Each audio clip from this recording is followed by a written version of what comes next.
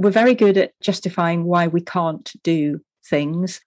Building confidence, letting go of fear comes from trying things, and sometimes trying things and sometimes not getting very far, sometimes trying things and thinking this isn't for me, sometimes trying things and thinking, look what I've found, this is amazing. Actually, literally and metaphorically getting out the door sometimes is really difficult.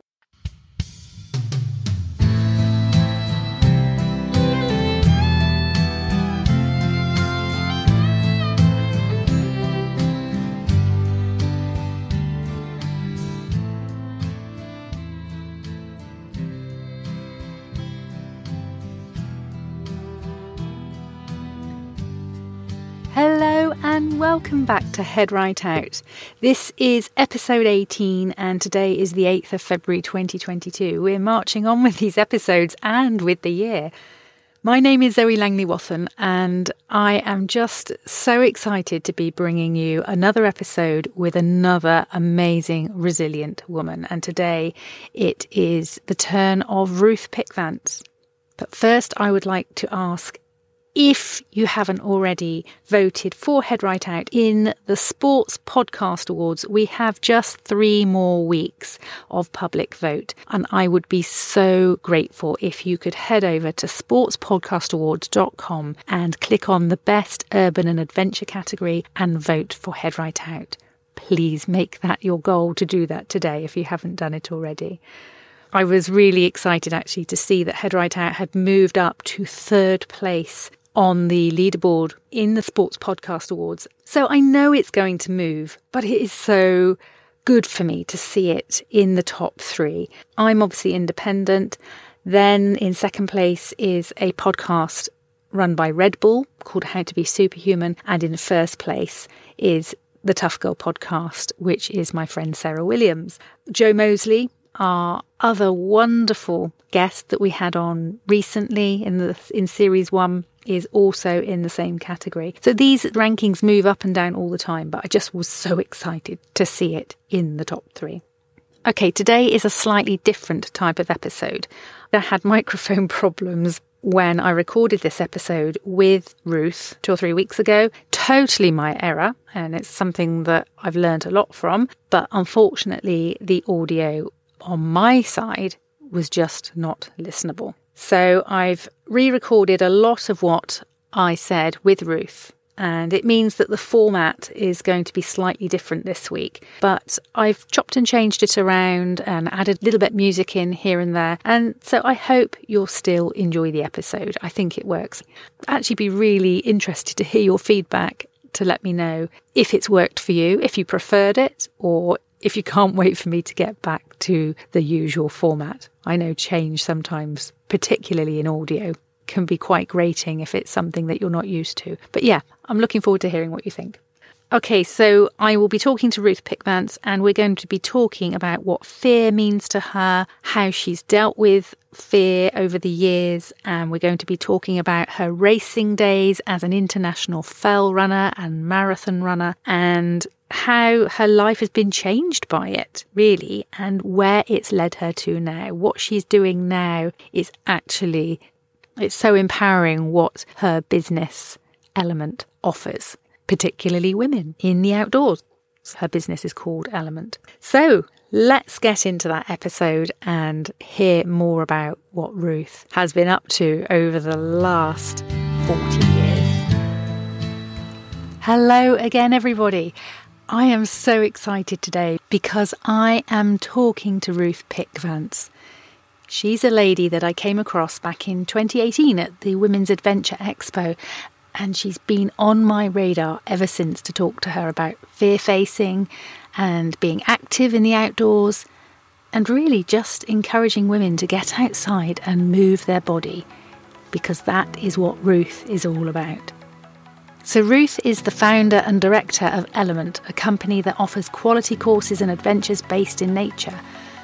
Ruth's been an international mountain runner and former British fell champion with GB and England representation, and she's run a few fast marathons. Now retired from racing and based in the Black Mountains, there's nothing that she loves more than exploring wilder nature, mountain landscapes, and enthusing people, particularly women, to appreciate the natural world. I am so delighted that Ruth said yes to come on Head Right Out. And I shared with her that she had been in my list. Well, I think I'd been planning to start the podcast for about 3 years, and she was in my phone list of women to contact right at the very beginning, because I met her at this Framing Fear workshop that was held at the Women's Adventure Expo back in 2018, October 2018. And what she shared just blew me away. The things that she talked about, everything just connected and joined together, all the dots of what I was trying to achieve. And I actually learned so much from attending that workshop. So I ask Ruth about her running days.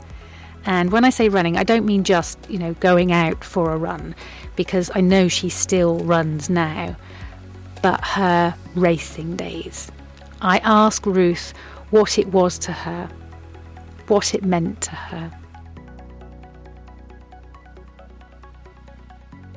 It was kind of odd, really, because I started racing what would be considered quite late on. I didn't really even run when I was at school. I classically used to stay off school when it was the annual cross-country day.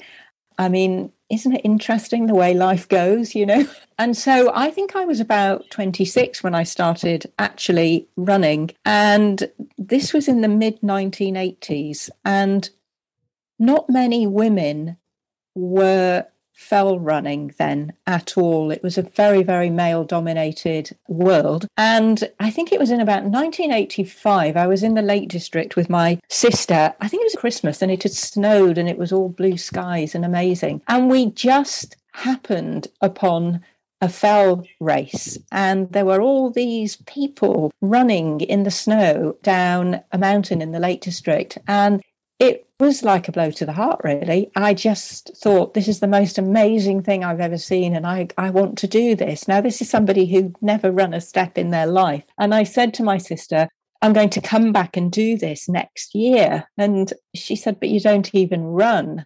And I didn't. And I was working in the Midlands at the time. I'm from the north of England originally, but I was working in the Midlands, and I did what I thought you needed to do to start running. So I bought myself a pair of trainers, and I used to go out running at lunchtime every day, 4 miles. And I did go back the following year to the Lake District, and I did do the race. And I think I finished second from last. My sister's got one of these terrible photos, the old days, the photos, you never got what you wanted in shot, and everybody was miles away and so on.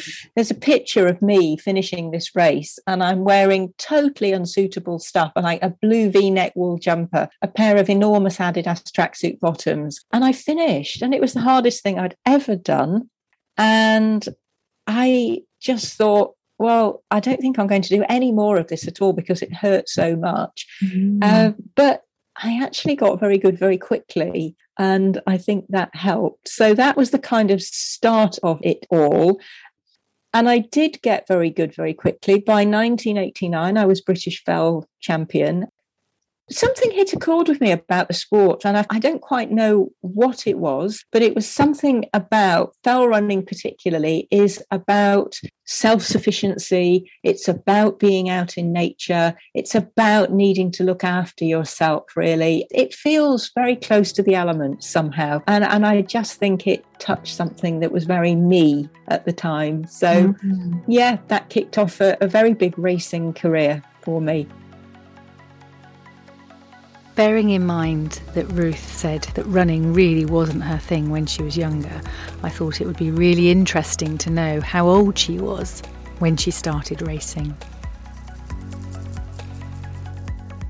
I think I was about 26. I'd always walked in the mountains, so I did have a kind of intrinsic love of the mountains, and our very early family holidays were all about getting out on Lake District mountains, and my dad used to do us a little badge the next day for the mountain that we climbed and so on. So in my wellies, I could never have any walking boots until my feet had stopped growing, so those were our very early family holidays. And so I did have that background.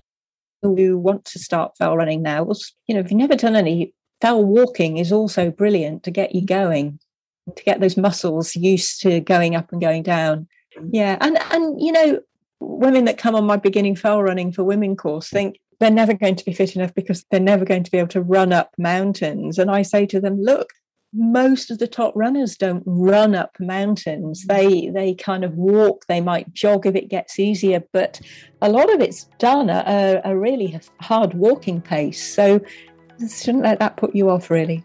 I think that's really interesting too, because when I was running, I'm not running anymore, but when I was running, I did the Gold Hill 10 down in Shaftesbury in Dorset. And literally within the first minute of starting the race, you are going straight up Gold Hill. Other people might know that as Hovis Hill. Right, yes. And I just remember being able to run that. I wasn't a strong runner by any means. I wasn't fast. I hadn't been doing it that long. I think because of being used to walking up and down hills, particularly along the Jurassic Coast where I was living then, I think it put me in a good position to be able to run up that hill. So there were a lot of people were walking up. What I couldn't do was run down. I struggled so much with running downhill because of that fear of falling, but the power that I had and the strength I had in my legs to be able to run uphill because of the walking that I've been doing was definitely there. And I'm sure you probably get that a lot, don't you, with women? Yeah, and we spend a lot of time when I'm running courses on this, we spend a lot of time on running downhill and as much time on like you were talking about the fear there, the psychological factors that stop us, that hold us back, that put the brakes on for us. And it's ironic really, because sometimes the fear of falling actually makes you more susceptible to falling. And if you just relax and you let go and you go with the flow a little bit more, you find the feet look after themselves. It's very interesting. It's like skiing, when you go skiing and I'm a terrible downhill skier, ironically, because I'm a very good downhill runner. But when you go skiing and you're not meant to lean back into the slope because it kind of makes you go faster, but you're leaning back into the slope because you're frightened and therefore you want to get closer to the ground, and all it does is speed you up. It's a bit the same with fell running, really. If you're afraid, you start to do all the things that you shouldn't be doing. So, yeah. I do find this incredibly fascinating. And so I asked Ruth how you let go when your brain is telling you that it doesn't want to let go. If you're really pent up and tight with that fear, how do you just think, right, let's do this? Right. I think you stop trying to run for a start, and you perhaps go back to walking, and you perhaps go back to faster walking, and you perhaps then graduate into a tiny little bit of a jog and so on. Sometimes you can just take a very short section and just do it repeatedly, because sometimes familiarity will give you a real confidence. I started mountain biking about 4 or 5 years ago now, and I'm okay. I'm really enjoying it. I'm not particularly good, and that's actually not a very helpful thing to say, because I'm actually quite good now compared to how I was when I started. But I've actually found going over the same routes really helpful, and I'm now cycling down things that I was getting off the bike and walking down. I say to people, build into it. I think women particularly have got this incredible perfectionism about themselves. They have to feel like they can totally do it before they start, or before they'll give themselves any credibility for doing it. And, it's absolutely fine not to be able to do it to start off with, and not to be particularly brilliant to start off. It doesn't actually matter. So coming back to your question of how do you get over that fear barrier, I think there's lots of ways. I think it applies to lots of things in life as well, really. Don't try and be brilliant from the word go. Don't be too perfectionist about things. Know that it's a journey. Go back, graduate into it. have a go and just, yeah. I love this message that Ruth is sharing with us. And so I asked her, had she always been resilient? Does she feel like that she's always had it there, or has she had to work up to being resilient? I mean, I think that's a very interesting question. I ran a workshop a couple of years ago on building resilience for runners, but I think everything for runners applies to life as well, really. Mm-hmm. And it's a very interesting area. I think it's something that we're constantly building on. I don't think building resilience is a line that we cross. One day we're not resilient, and then we do a few things, and then we are resilient. I think life is constantly putting things in our path where we need different sorts of resilience, where we need to reevaluate. The territory changes, really. I think building resilience is all sorts of things. I think, sometimes it's physical, sometimes it's extremely mental, and I think it's a learning game. I think, again, you have to have some sort of patience. I think curiosity about what has happened, what would you like to happen, what didn't work, why are you in the state that you're in, why didn't you do particularly well in a race. I think curiosity is an essential component in building personal resilience. In some ways, I am very resilient.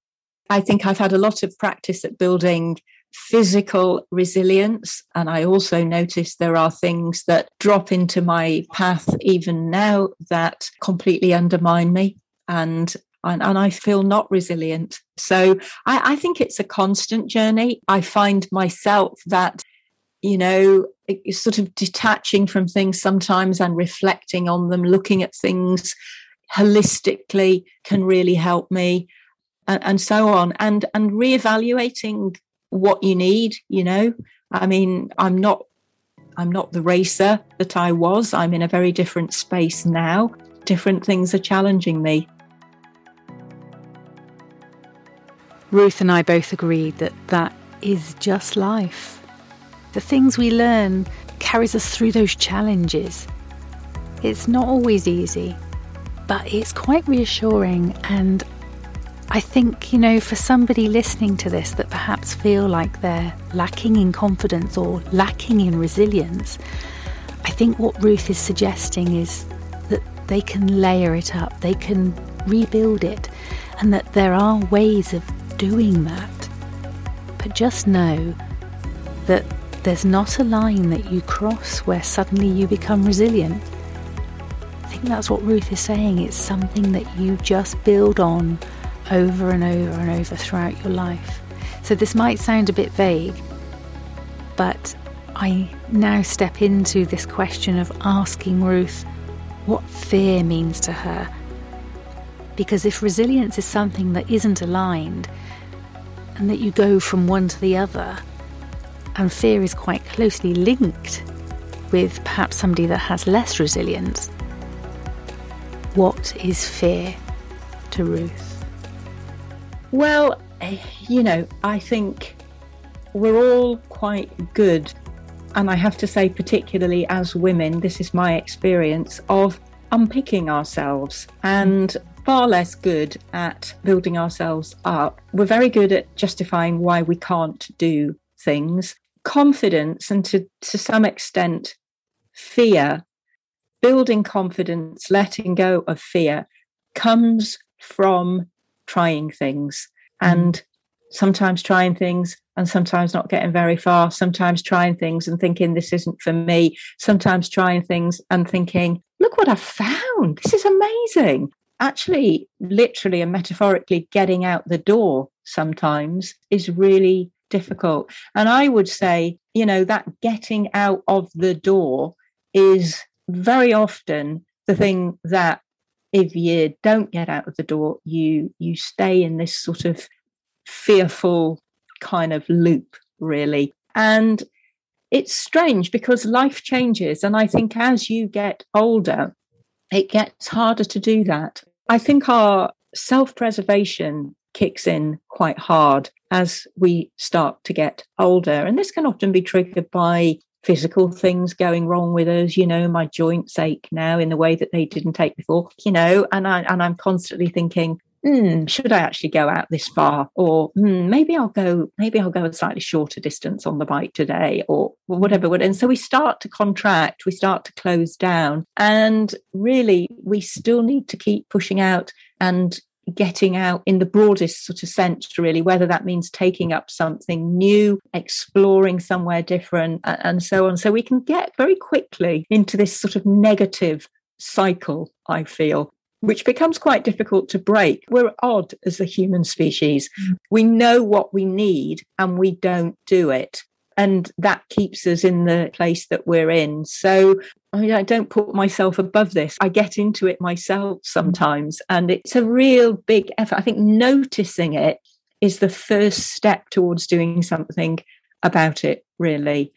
Most things are not actually as frightening as they seem. We're creating the fear. What will people think of me if I have a go at this race and I come last, and so on? So I think noticing that, being aware of it, noticing our processes is really important to getting rid of fear. Yeah. So much interesting stuff here. Now, I wasn't actually going to ask Ruth this, but it just came up for me, and that was a question regarding the menopause. And I think what I got was that Ruth was talking about there with how very often our bodies change. We start noticing things that happen in our body. And we can talk ourselves into not going out.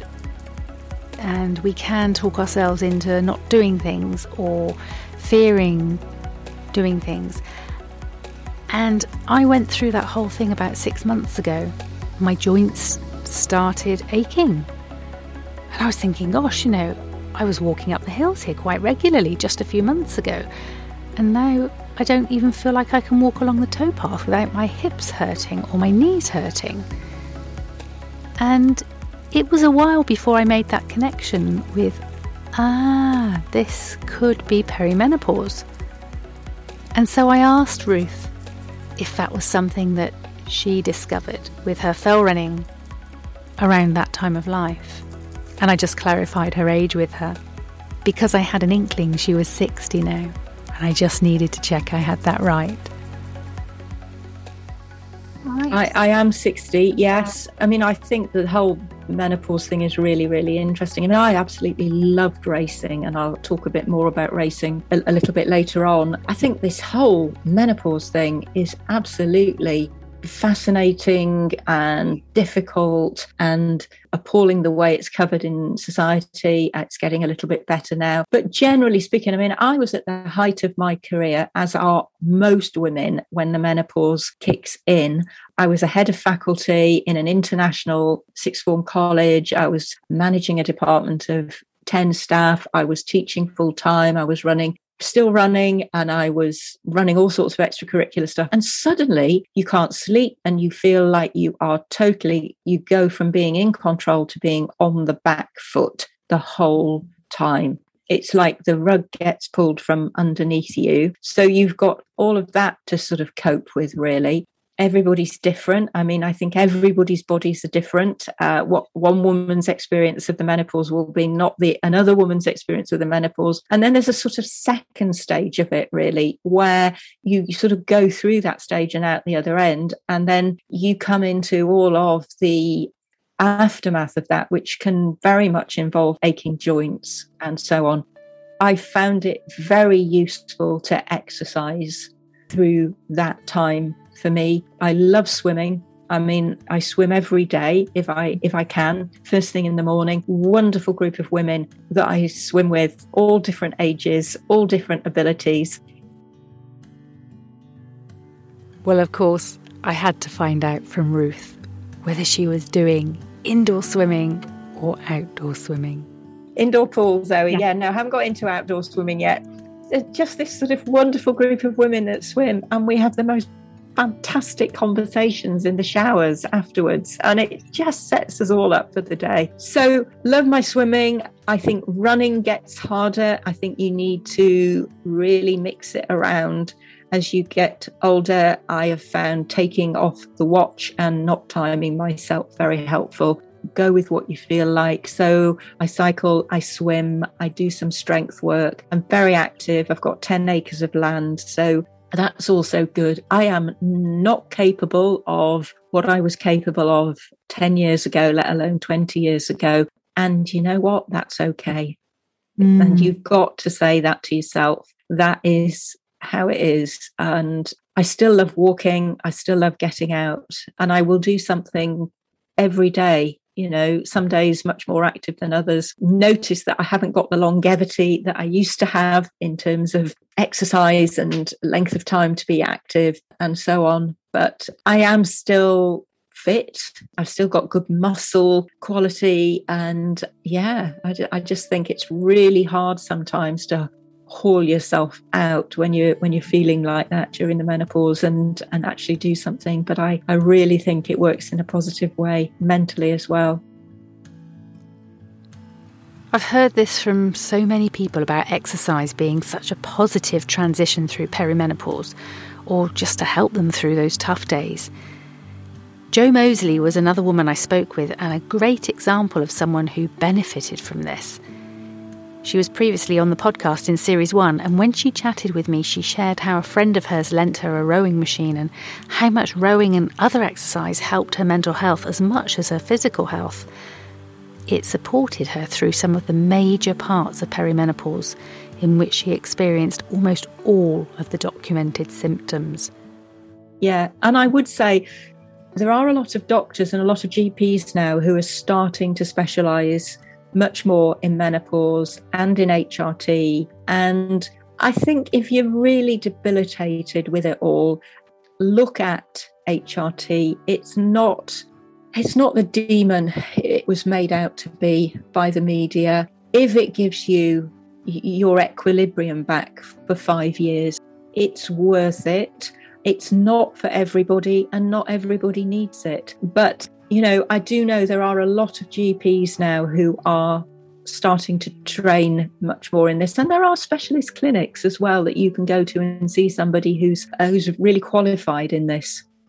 That's really useful. And yeah, I hope that anybody else listening who is also going through this will take your advice on that. Yeah. But yeah, so exercise, have a conversation with your GP. And if you're fearing things more than you were perhaps previously, perhaps this is something to look at. It might be perimenopause that's actually starting that anxiety or that fear of stepping out and trying something new, or even just stepping out. And for me, I did have a few months there where I was not actually wanting to go out, and I thought, this is really odd. Why am I doing this? I felt almost like I was hibernating. I was starting to withdraw, and yes, that's not like me at all. So the Framing Fear workshop that I came on back in 2018, I made notes at that workshop, and I found it so helpful, and I learned so much about the theory behind why we fear things, and actually what I brought away from your workshop was that fear is actually healthy, and we just need to find a new way of looking at it. And I think one of the things actually that I highlighted here in my notes, and it's something that you've touched on already, and that was bring more curiosity to your fear.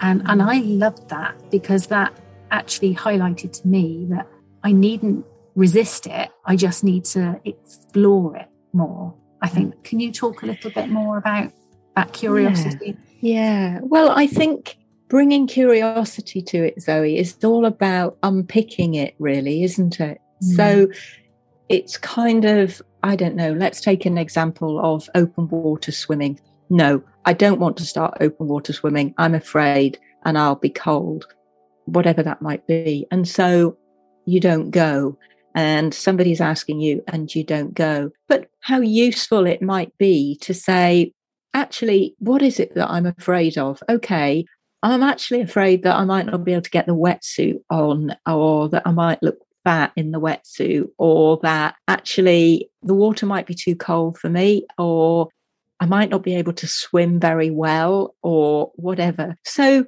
if you know what those things are, you can then do something about it. So how about if you say, okay, I'll put the wetsuit on, I'll put dry robe over, I'll then just go into the water. I won't even try and swim. I'll just go into the water for a minute, and then I'll come out again, and then I'll take the wetsuit off, and maybe next time I'll go in for 2 minutes, and then I'll come out again, and so on.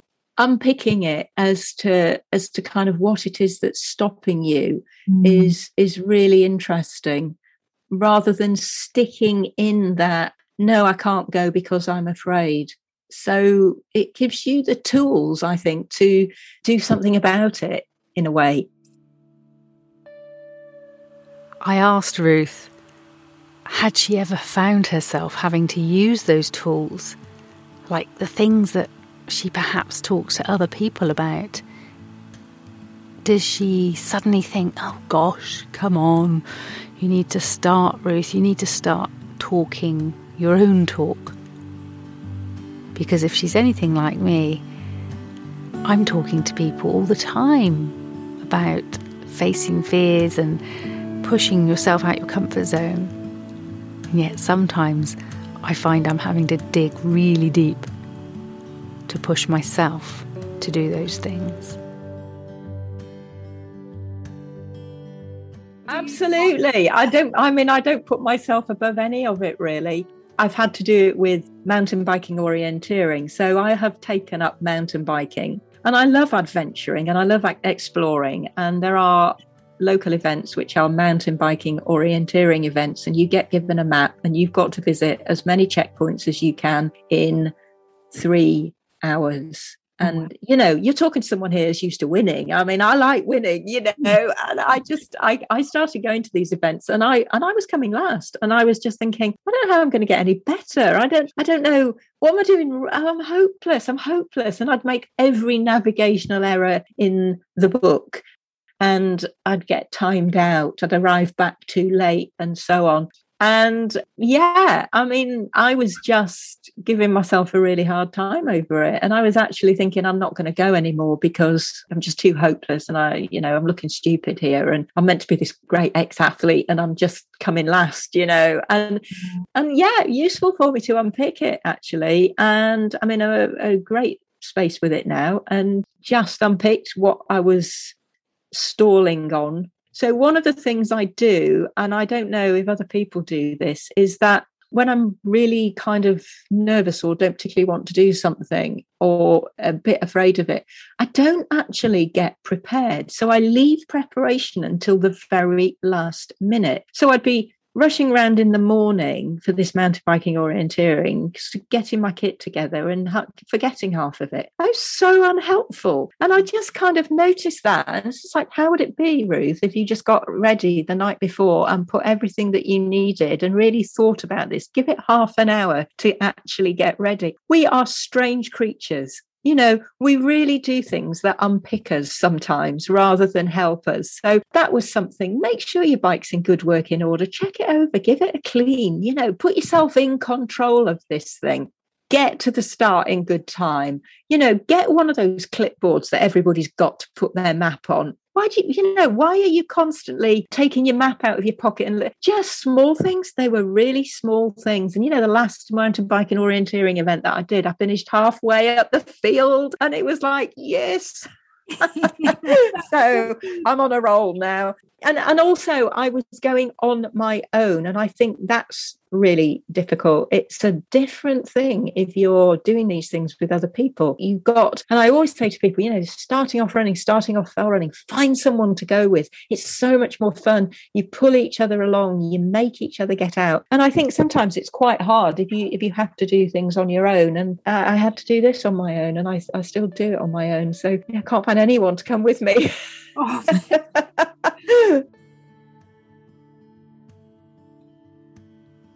I had Ruth's mountain biking course earmarked for me to do. I turned 50 last year, and I think it was within 2 days of my birthday. And I thought, this would have been a great thing for me to do for my 50th. And I can't remember why I didn't, but I know something cropped up, and I just knew that there was going to be no way I would be able to manage it. But it's still earmarked. Because again, I have this fear of heights, and particularly the fear of falling, the fear of coming down a hill. It's all something that I am working on managing and learning to deal with. But yeah, at some point I need to feel that joy that Ruth is feeling about mountain biking. I think the mountain biking is a really interesting thing, because I put this course on thinking, it's just a fantastic way to get out into nature, and it's easier on your joints. If you're a runner and you're injured, it's another good way where you can still do things, and so on and so forth. And it's very interesting talking to my participants, because it's actually a very male-dominated world, mountain biking. I've actually hesitated to call it mountain biking because I think it carries with it this sense of bike parks and really difficult descents. And we don't do any of that. We build confidence. We go on rideable trails. We go on a beautiful route on the Sunday, and people are amazed at what they have ridden. Women are amazed at what they've ridden, but we spend all of Saturday building confidence, and we spend Sunday on a joyous ride. And that's, to me, what it should be. I mean, it's just really interesting. When I've spoken to people, I've said, what's your experience? My boyfriend took me to a mountain bike park and it was awful. I got really freaked out. And I get freaked out at mountain bike parks, and that is not what we're doing. So, yeah, fascinating, really. And it's opened up a whole new world to me. I'm just loving it. And in this area of South Wales that we both live in, there's tons to go at. And it's just been great. And we have a superwoman, Claire, and she's 60, and she's our main guide for the day. And she is a hoot. She's absolutely great. And, I mean, the feedback that we got was just brilliant. And so this year I've put on a mountain bike journey as well as the beginning mountain biking course. And we're going to go on a 2-day journey. We're going to stay overnight. Your luggage gets transported. And a lot of people that did the beginning course are now coming on that. So it's it's just great. For Ruth to see the progression of her clients is so important. To see people develop to that point where they're enjoying the activity to the level that Ruth appreciates it must be so fulfilling. Yeah. No, I mean, one woman said it's just been the most magic thing. I never thought I could do anything like this. And, it's just been magic for me. So lovely to hear that. Yeah. I thought this was a wonderful moment, actually a very opportune moment for Ruth to share a little bit more about what Element offers.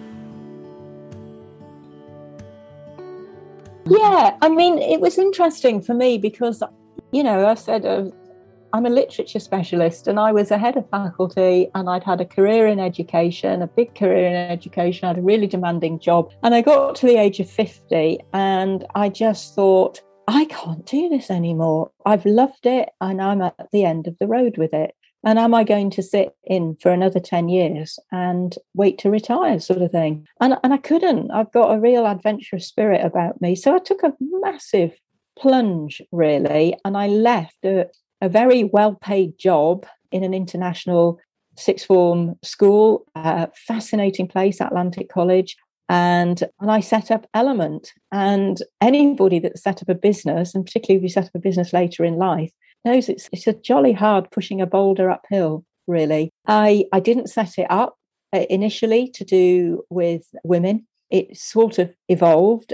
I'm not anti-man at all, but I just see that there is a real richness in groups of women working together, particularly when they are learning something new, mountain biking, fell running, whatever it might be, and that there is a supportiveness that is not there when I work in the same way when I work with a mixed group. So, I have run mixed groups, and men are quite happy to throw themselves down mountains running. They start to compete with each other very, very quickly. And women just applaud each other all the time. It's just fantastic. They're not judging. They're all in the same boat. They're sharing quite deep things. I mean, we don't, on our weekend courses, I'm sort of digressing a little bit here, but on our weekend courses, we don't do our introductions until lunchtime on Saturday, because I think people just need to get into the weekend a bit before they do. And we do our introductions over lunch on the Saturday, and it's a really moving time. We need boxes of tissues.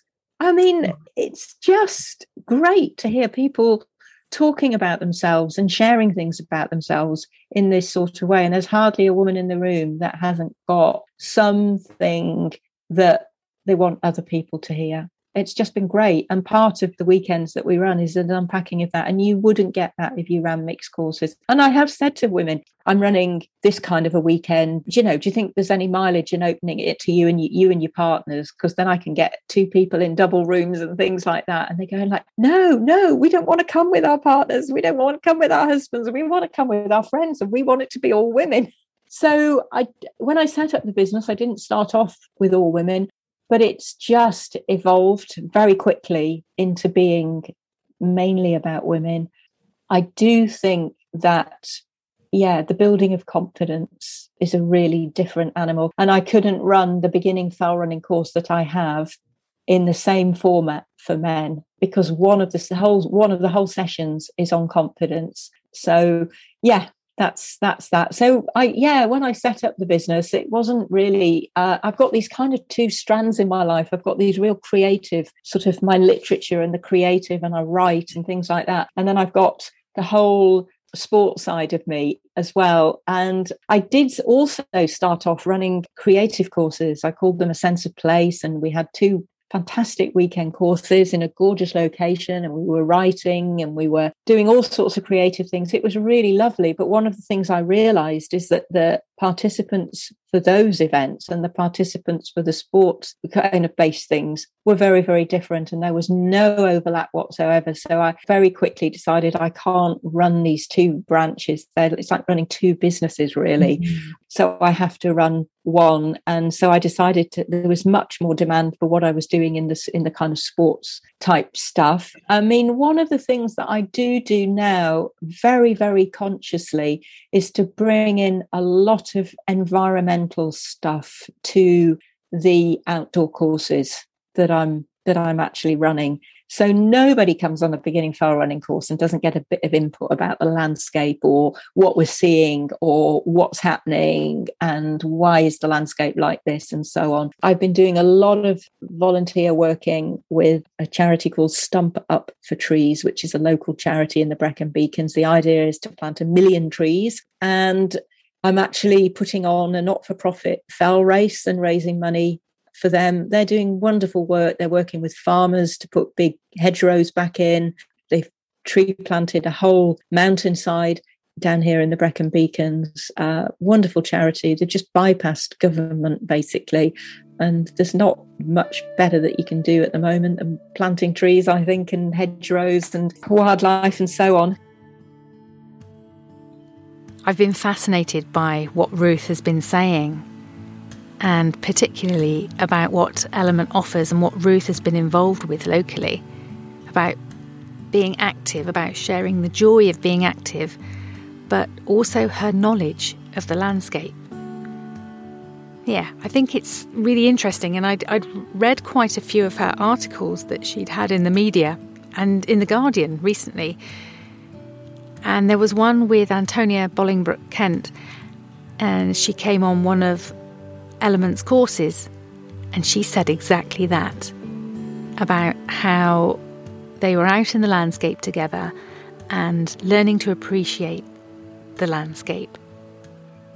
And there was a review too, and the woman wrote that she was so pleased that Ruth had highlighted more about the landscape to her than she'd actually noticed. She was delighted that Ruth had highlighted to her and to the group, rather than just running through and treating it as a green gym, a green space. And yeah, I that really struck a chord with me. I know who that was. That was Kate Rawls.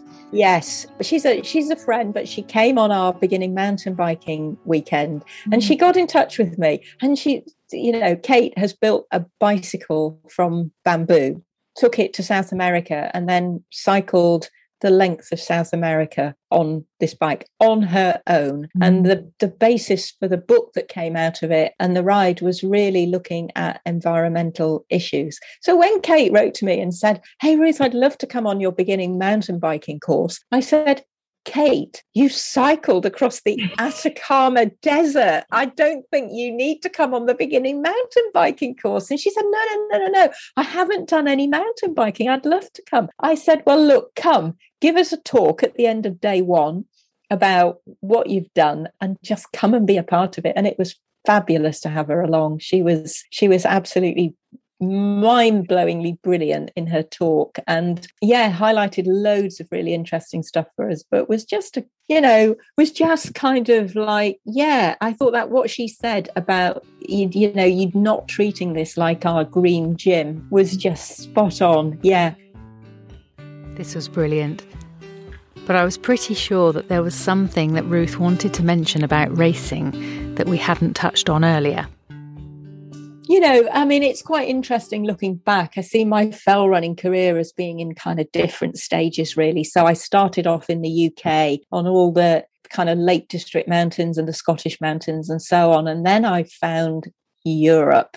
And then I found sky running in Europe, which is an absolute joy because it goes up really high mountains. Whereas fell races in the UK don't tend to be flagged, marked courses. You have to have a sort of a certain degree of nous to get around them and find the checkpoints and so on. European races will always be flagged, I think, largely because if you go off course, you're probably likely to kill yourself. But I just love the European racing scene. It was just great big long races in Switzerland and northern Italy, and made so many friends out there. Glorious scenery. Just spent my whole summers really racing around the huge mountains of Europe, which was absolutely wonderful. And I think the Europeans have a different approach to mountain racing. Fell running in Britain, less so now, becoming much more popular. I'm mind blown at the number of women competing now. It's still a fairly male-dominated sport. It's a very niche sport. I mean, it's always had its kind of roots in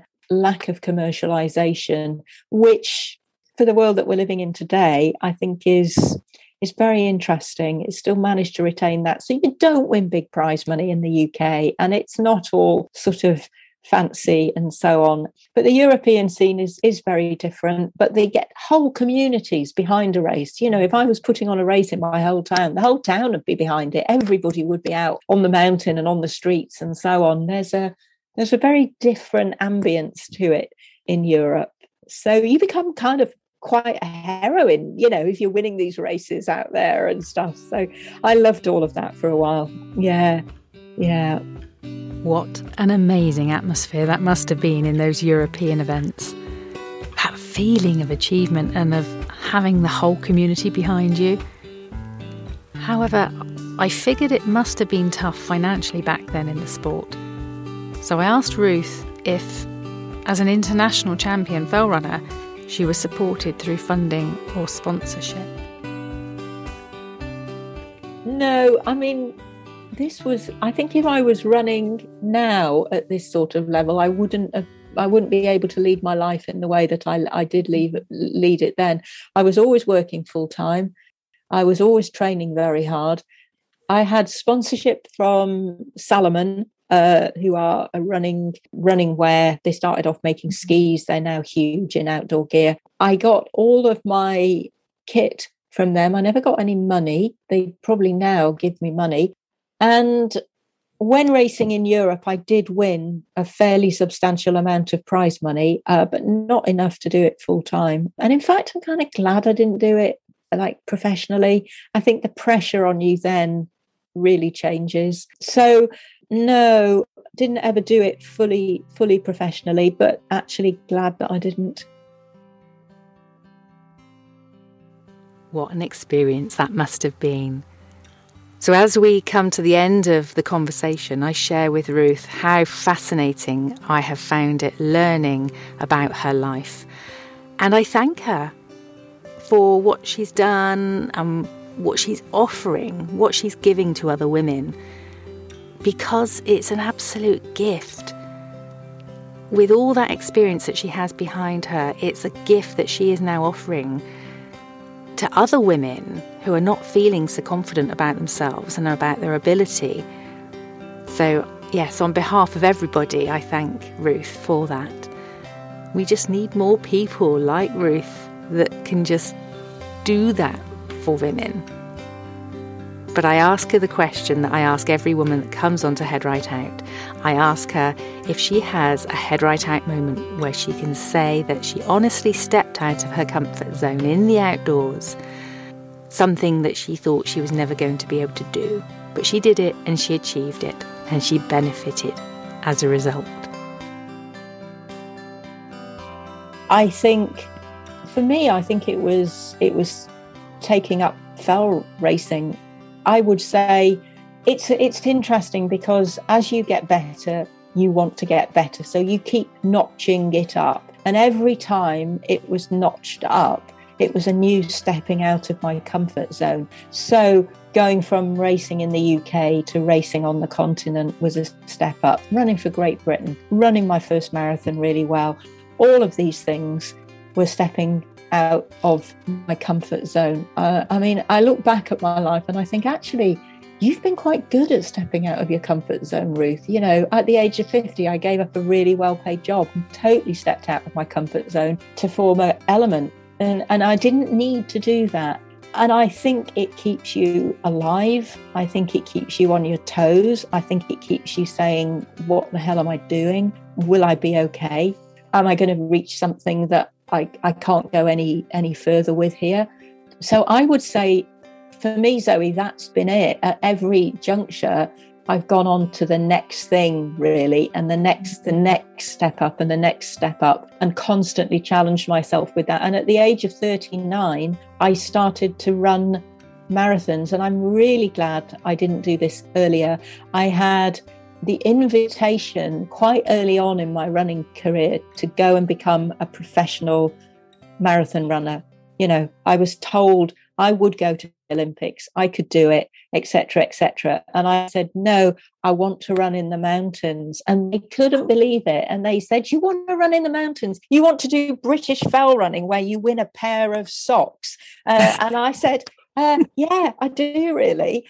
And so I didn't take that option back in my early 30s, and I started running marathons. No, it would have been earlier than that, 28, 27. And I started running marathons when I was 39, and I'm jolly glad I didn't do them any earlier, because I think that they don't do your body any good. I mean, I have people coming on my fell running courses and they're going like, and I'm going to run a marathon next year. And I want to say, don't do it. Go and try running on the mountains and don't wreck your body. And so running marathons at the age of 39, I did very well. I ran London, I ran New York, I was in the prizes in New York and so on. And yeah, that was another massive challenge for me. It's a completely different animal, running a marathon well to running on the mountains well. So all of those things have involved stepping out of my comfort zone, really. Yeah. Ruth is amazing. That was so fabulous. And I told Ruth how absolutely wonderful it was to talk to her. And I thanked her and asked her where people can find her online or on the socials if they want to find out more, because I am sure there's going to be a lot of women who want to find out more about Element. Thank you so much. Fantastic to talk to you, Zoe. Fantastic. Yeah. So I'm on website element-active.co.uk. I'm on Facebook, Element Active UK, and I'm on Instagram, Element Active. So any of those combos, and I'm on Twitter as Ruth Pickvance. Of course, as always, I'll put all of those links in the show notes. And when I asked Ruth if there was anything that she wanted to mention that we hadn't touched on previously in the episode, her response made us both laugh.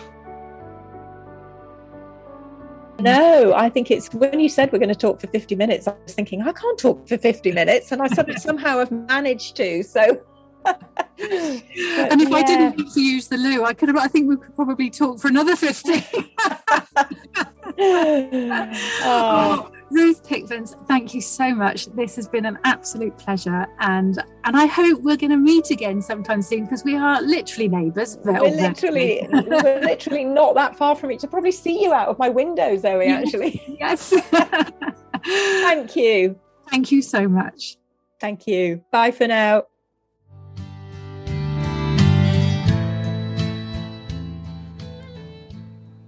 I realised after our conversation that I hadn't prompted Ruth to share what that fast marathon time that she'd achieved all those years back actually was.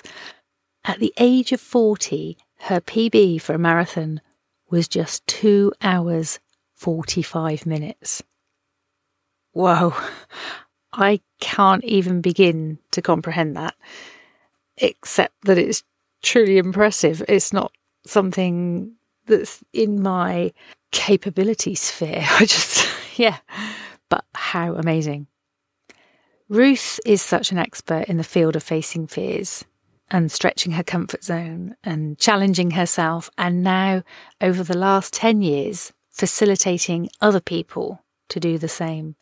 You only have to search Ruth's name on Google to see for yourself the wide array of people who've turned up on her courses and have now gone on to write cracking reviews, social media posts, or use the experience to form the basis of a newspaper or magazine article.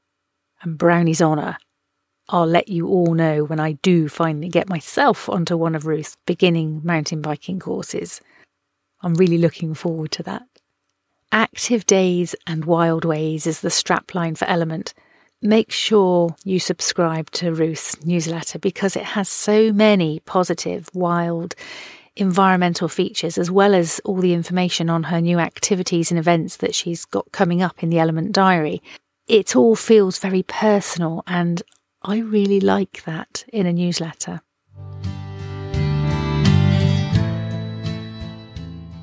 Okay, so this week's Head Right Out moment. We are sticking around the area of the Brecon Beacons for today's moment. This has been sent in by Lou Lloyd. She says, I spent 8 nights just before Christmas camping on my own in woods on the west edge of the Brecon Beacons. I had time off work, but no friends willing to camp in the cold. I've wild camped for a few years now, but always with at least one other. To make the transition to solo camping feel more manageable, I stayed at Gorse D, a small holding farm with a wooded valley that they're rewilding. They allow wild camping in specific areas of the woods, each with its own fire pit. I pitched by the river, my water source, and cooked all my meals on the fire. There was also an open to the elements compost toilet, a short walk into the wood. I did have to work at feeling okay with 15 hours of darkness alone with the trees, but the whole experience was exhilarating, life-affirming, and rewarding. So much so that I'm returning in February for a couple of months, and this time I will be woofing every day, learning what's involved in rewilding woodland and how it feels to spend the coldest part of the year under canvas. Oh, Lou, that is incredible. I want to go and do that. That sounds amazing.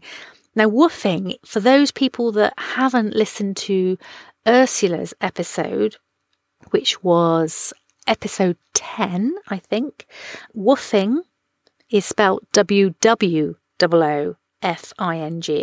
and it stands for either Worldwide Opportunities on Organic Farms or Willing Workers on Organic Farms. It's a volunteering thing, and just a really, really great way to help work the land and put some positive energy back into the earth. Thank you so much, Lou, for sending that in. It was just perfect because it fitted in really well with the theme of element in the Brecon Beacons, and then you're camping in the Brecon Beacons. So yeah, I'd love to hear how you get on with your rewilding as well. I'm guessing you've started that now because we're into February. So please let us know. Okay, in other news, I'm going to be taking a short break, a little earlier than I'd originally planned, as I'm desperately in need of some space and time to deal with a number of family things that we've got going on. But I promise I will be back here with Head Right Out very soon, bringing you more conversations with incredible yet ordinary, like you and me, ordinary, resilient women. Let me know your thoughts too, please, on this episode format. You can find me on any of the socials as Head Right Out, or email me, zoe@headrightout.com. I'd love to hear what you think.